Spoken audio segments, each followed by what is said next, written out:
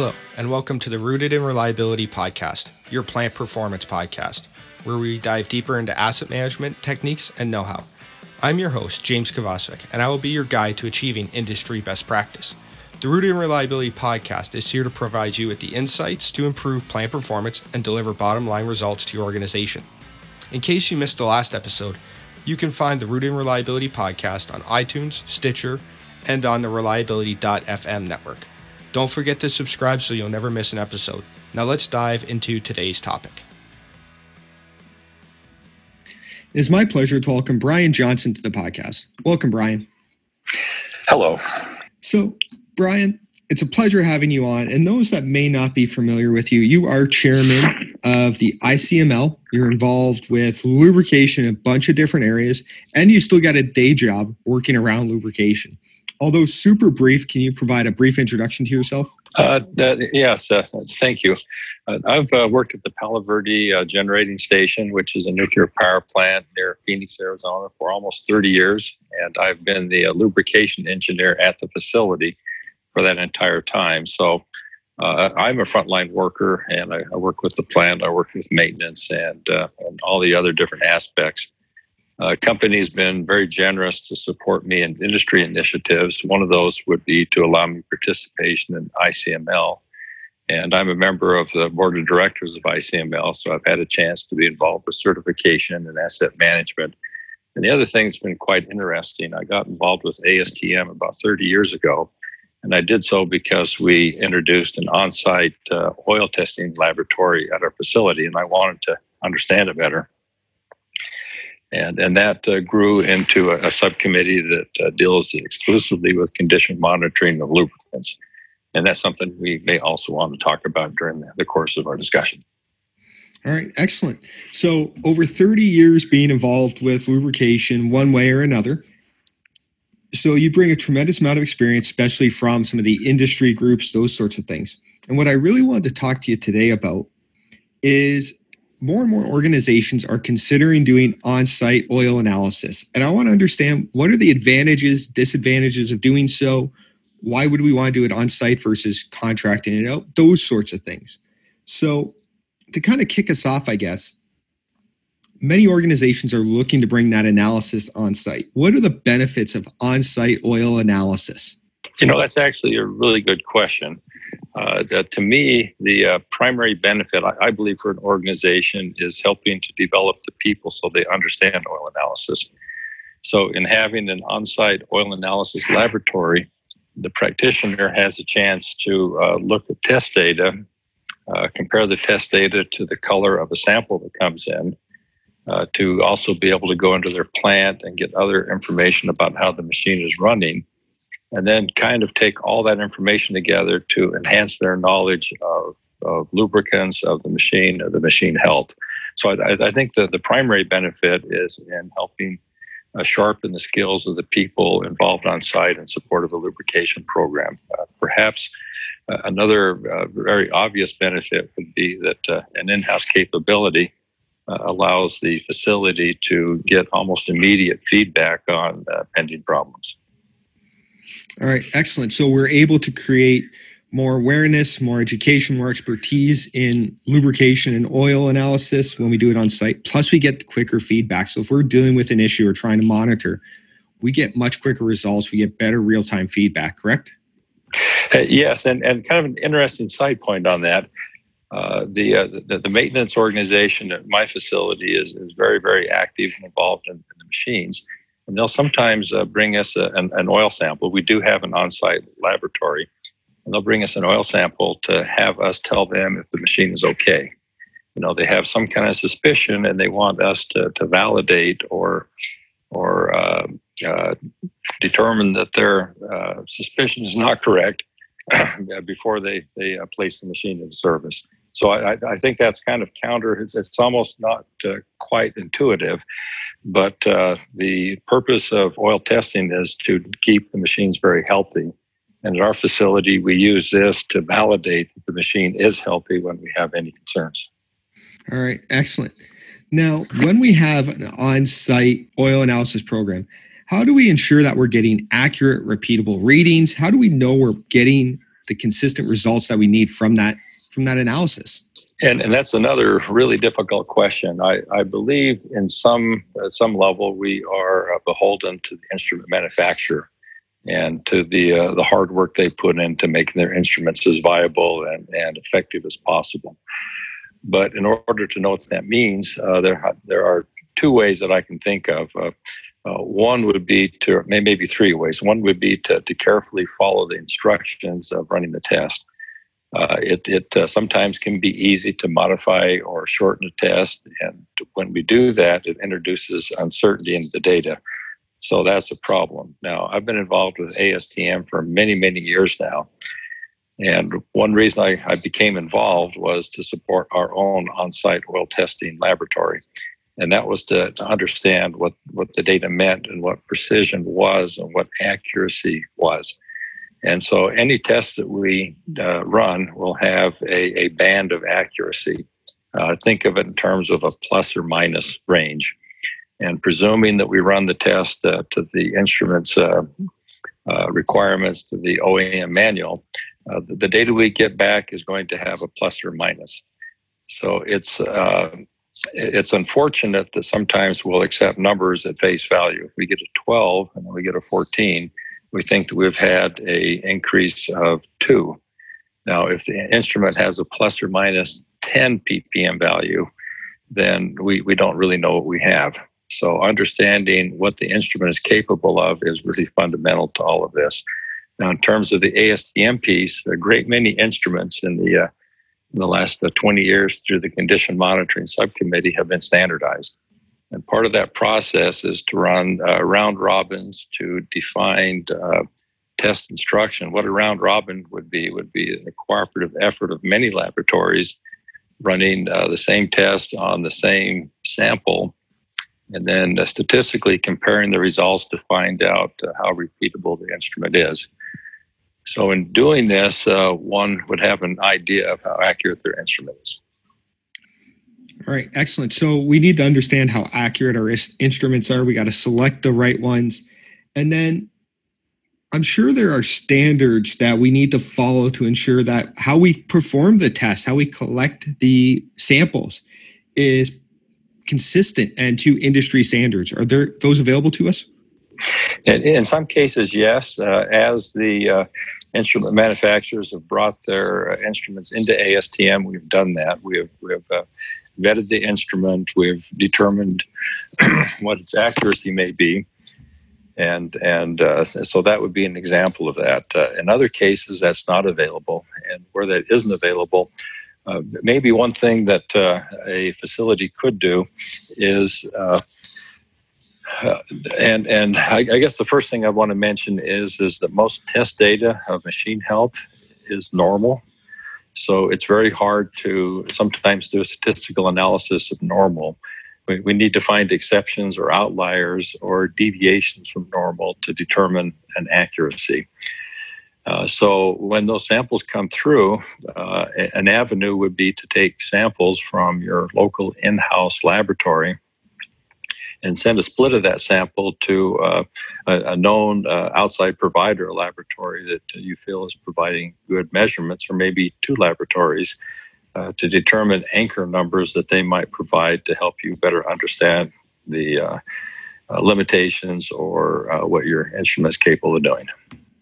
All right, excellent. So that's all around the instrument piece, but are there standards as well for collecting those samples and that sort of thing as well? Or does that come through training and certification of our people? There are many avenues to make mistakes to increase the inaccuracy of a sample. And of course, one of those would be the quality of the sample itself. The sample should be representative of the main body of the fluid. It should be taken the same way every time so it's consistent. When that isn't done, then additional uncertainty goes into the test data.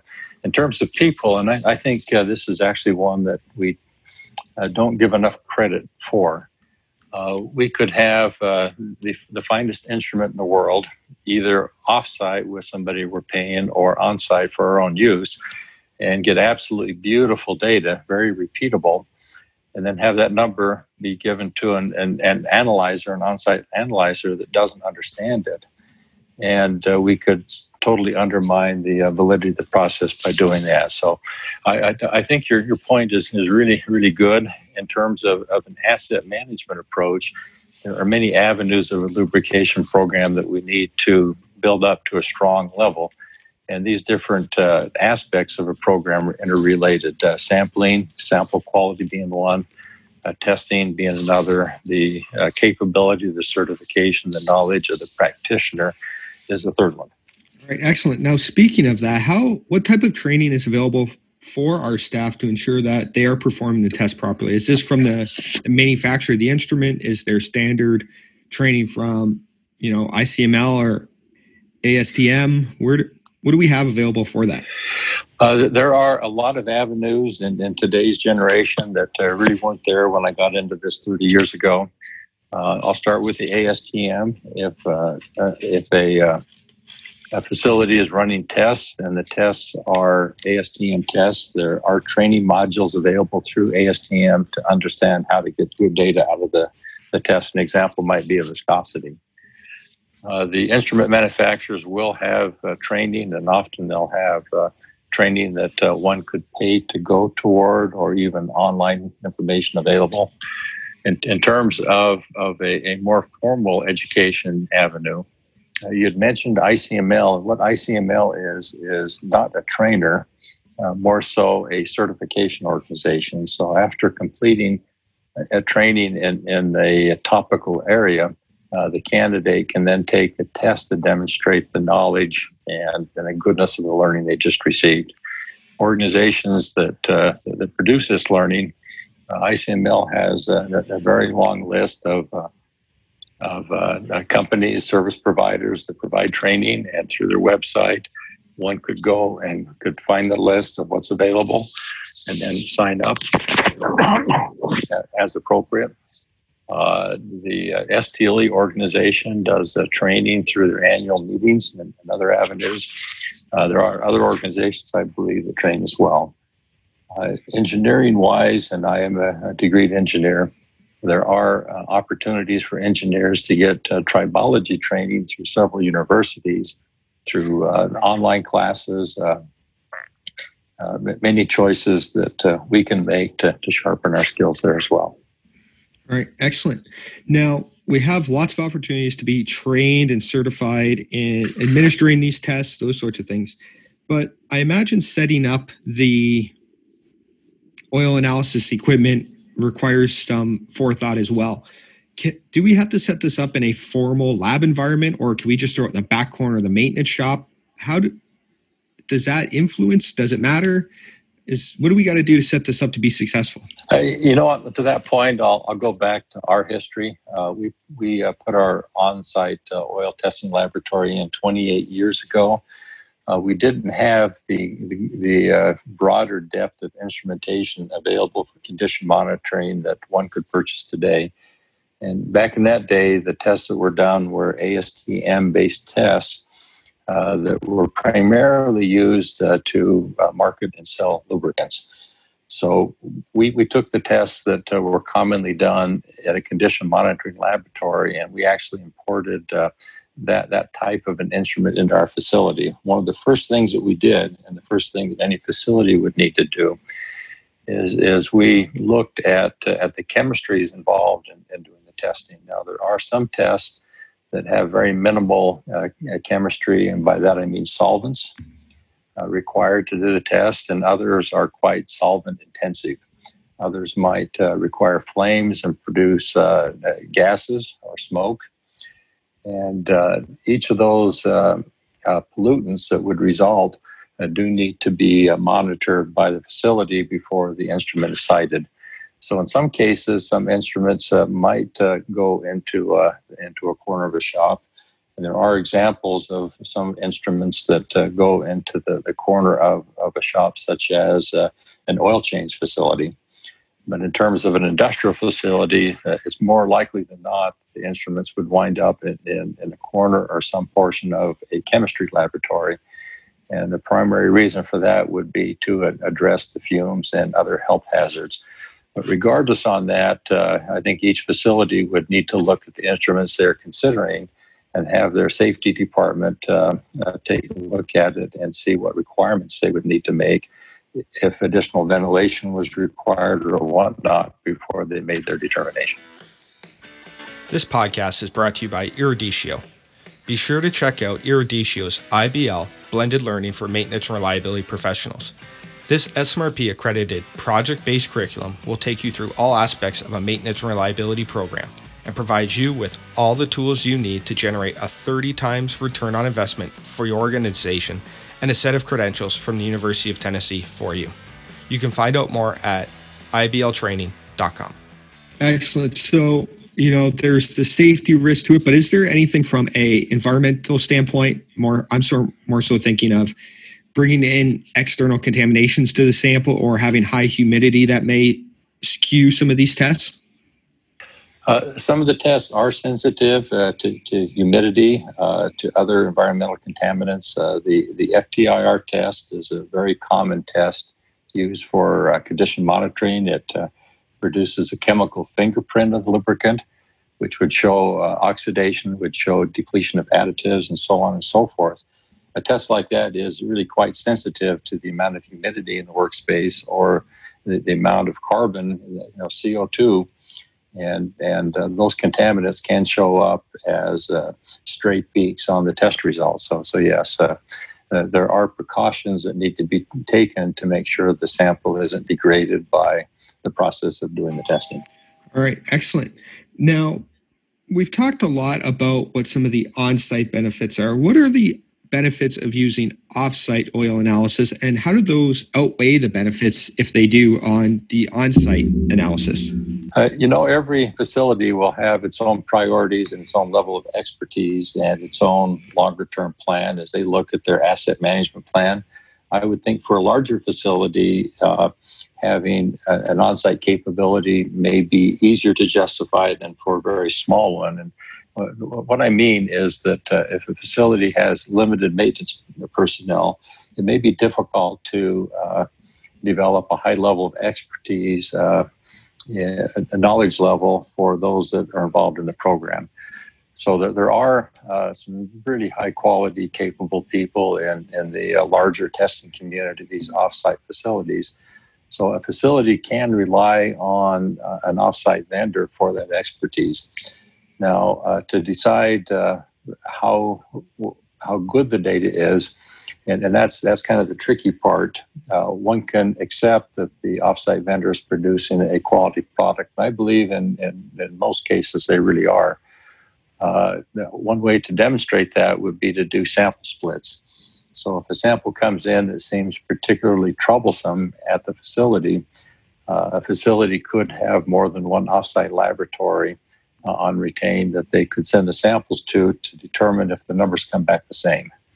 And by having some type of a cross-check program in place, one would have the ability to assess the quality of the data coming back in. But of course, these facilities have experts that see, in some cases, thousands of samples a day, and they would become quite sensitive to what an abnormal sample is and are really a very, very vital source or resource to helping the facility make the right call.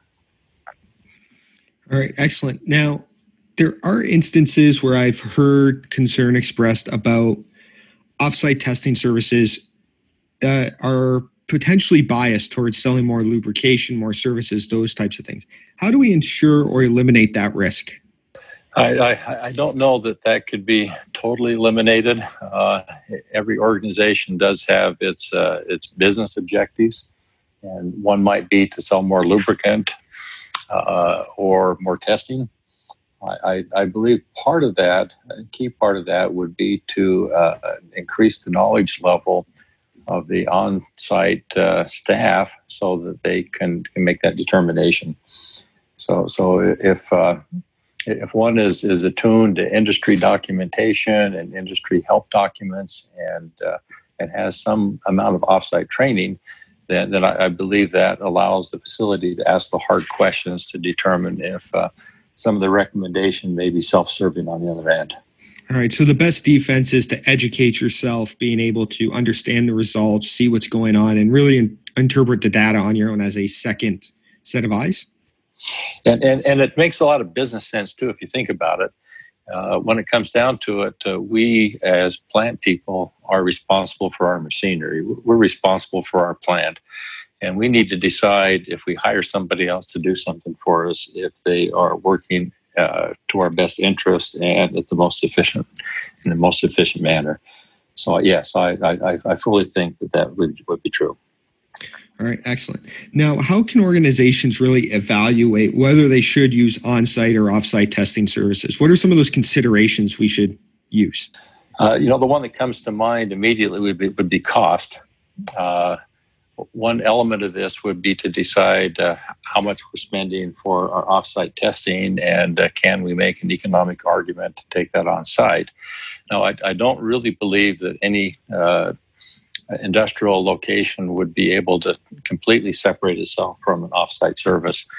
The off-site services have levels of expertise, in some cases very highly specialized, that just aren't going to exist anywhere else. All right, excellent. Now, any other thoughts on your experience on using on-site or deciding to use off-site testing services that we didn't cover? Did we miss anything that you think is relevant to this conversation? Oh, well, let's see what we talked about. We covered having qualified and skilled personnel involved with it, instruments availability.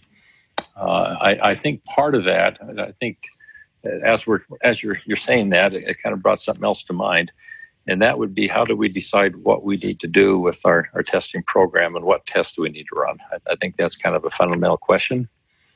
And there are industry documents that ASTM has or other information that one might be able to obtain from a third-party training organization that will help us with that. So I'm going to go ahead and share some ASTM document numbers that could be very useful. Okay. So ASTM D6224 is a document that provides guidance on setting up a testing program at an industrial facility. Now, it was originally written for the power plant, but the equipment that is not turbine related is very common to the rest of our industrialized capacity. The pumps, the motors, the gearboxes, the air compressors, and so on and so forth, the engines. So the 6224 provides a lot of good information about how often one might want to do a certain test, how to take a quality sample, how to take a representative sample, and then also provides guidance of what some of the data might mean and where action might need to be considered. So D6224 does that. The companion document, it's aimed at turbines, but a turbine oil is basically a circulating oil, and circulating oils would perhaps be the most common oils that we'd see in an industrial facility anyway. And that document is a D4378. And so 4378 and 6224, I believe, are must-haves for anyone that is involved in an on-site or off-site program or some combination thereof, because it provides a really good baseline of what we should be doing or considering. Now, I'd mentioned that those documents have sampling interval suggestions, a number of every 3 months or 6 months for particular types of machines or whatever it might be. And that has an underlying point, and that would be that we really don't want to have a condition monitoring test performed if the test that we're asking for doesn't relate to some type of a failure mode that we're monitoring. So the test needs to mean something, and we need to have an expectation of what it might mean so that when we see adverse data, we have an idea of how to start to react. And so a couple of standards that help us understand data better would be D7669, which is a trend monitoring of data. And the second one would be D7720. And that standard goes to setting alarm limits. So basically with these 4 documents that I mentioned, it provides a very good umbrella of the types of things that we would need to consider and address when we set up and try to manage our program, either on-site or working with an off-site vendor. All right, excellent. So those are some great resources that I'll link to in the show notes so people can easily find them, easily review those. Thank you for sharing those. I think that'll definitely help people set up their on-site or better manage their contracted oil analysis program. Now, what's the one thing you think makes the biggest difference in being successful with on-site oil analysis? That's actually a hard question because there are many things. I'd mentioned asset management, which is one of the things that ICML is trying to help the industry with right now. And there are actually 12 different areas of asset management, and having any one of those 12 areas weak, I believe, can undermine an entire program. So a couple of things that I've seen over the years that one really needs to keep on top of. I'll go to the first point of culture. I believe having a successful oil program, a successful condition monitoring program, in part goes to the culture of the facility. So I'd mentioned earlier that our mechanics will often take a sample because they have a suspicion and they want to have their suspicion validated or not before they turn the machine on. Now, they wouldn't take that sample if they didn't have an expectation of information that could be useful to them. So culture is a huge piece of this, and part of that is, and I remember working with a gentleman many years ago, and he firmly believed that the biggest difference in a successful program or not was the having a champion of the program, somebody that had the passion to make sure that the 12 elements I mentioned are working well. I'll also mention that one really important piece is the management piece. Having a supportive management team that is there, that understands the value of the program, I think is vital. Management can help fund and improve the quality of a program. Management supports the training needs of a program. And management also, if they believe the program isn't producing a commensurate value as compared to all the other needs in an organization, can cut back a program. So that is an important piece of a program's culture, and that management needs to be aligned with it. And when that doesn't work, many of the other elements break down as well. Right, excellent. So some great things, the culture, the leadership support, all those things that, the soft part of what we do always comes up as being very important. I'm glad you mentioned that. Now, we've talked a lot about on-site versus off-site oil analysis, but what is the one action you want our listeners to take away from the conversation today? What do you want them to do differently regardless of what approach they're using? I think the most important thing we can do is learn and understand what it is we're trying to do. I believe a program that doesn't have that knowledge has absolutely no chance of being successful, regardless of how many other good elements they have. So I would encourage the listeners to become educated, to pull up the ASTM standards, use that as an avenue, use the third-party trainers, use instrument manufacturers' information available to them, and really become as smart and capable as possible so that when we make decisions for our plant, when it comes down to it, we own our own machinery. We can position ourselves to make the best possible choices. All right, excellent. Now, Brian, I want to thank you first for taking the time to talk to us about this today. But before we go, where can people find out more about you, all these great organizations you're involved in, on-site versus off-site oil analysis? Where can they learn more about all these great things? Yeah, so I'd mentioned some organizations. I guess trying to track me down at the plant might be a little hard, but I do work at Palo Verde. If somebody wants to try to reach out to Palo Verde and reach to me, I'll try to respond. But I am involved with the ICML organization, the certification, and my email is listed through ICML. So if one would go to the ICML website, you could find me. You could find among the board of directors from ICML some very, very talented people that could offer additional information along the same lines that we've discussed. So I would think those would be two ways to reach me. All right, excellent. I definitely appreciate it. Brian, once again, I want to thank you for taking the time today. I definitely learned a lot more about the world of oil analysis. It's definitely not my forte, but you definitely opened my eyes to some of the standards out there that I didn't even know existed. So thank you so much for taking the time today. And I sure appreciate the opportunity to speak with you, and hopefully some of the things that we discussed will help our industry get a little bit stronger. Absolutely. Thank you. Thank you. I would like to thank you for listening and remind you that you can always find out more on maintenance, reliability, and asset management at www.eruditio.com and by following our blog. The Rooted in Reliability podcast is a proud member of the Reliability.fm network. I'd like to ask you to please rate and review this podcast on iTunes or Stitcher. It ensures the podcast stays relevant and is easy to find by like-minded professionals. It is only with your ratings and reviews that the Rooted in Reliability podcast can continue to grow. I thank you for providing this small but critical support. We'll see you next week when we dive into another burning topic with Rooted in Reliability, your plant performance podcast.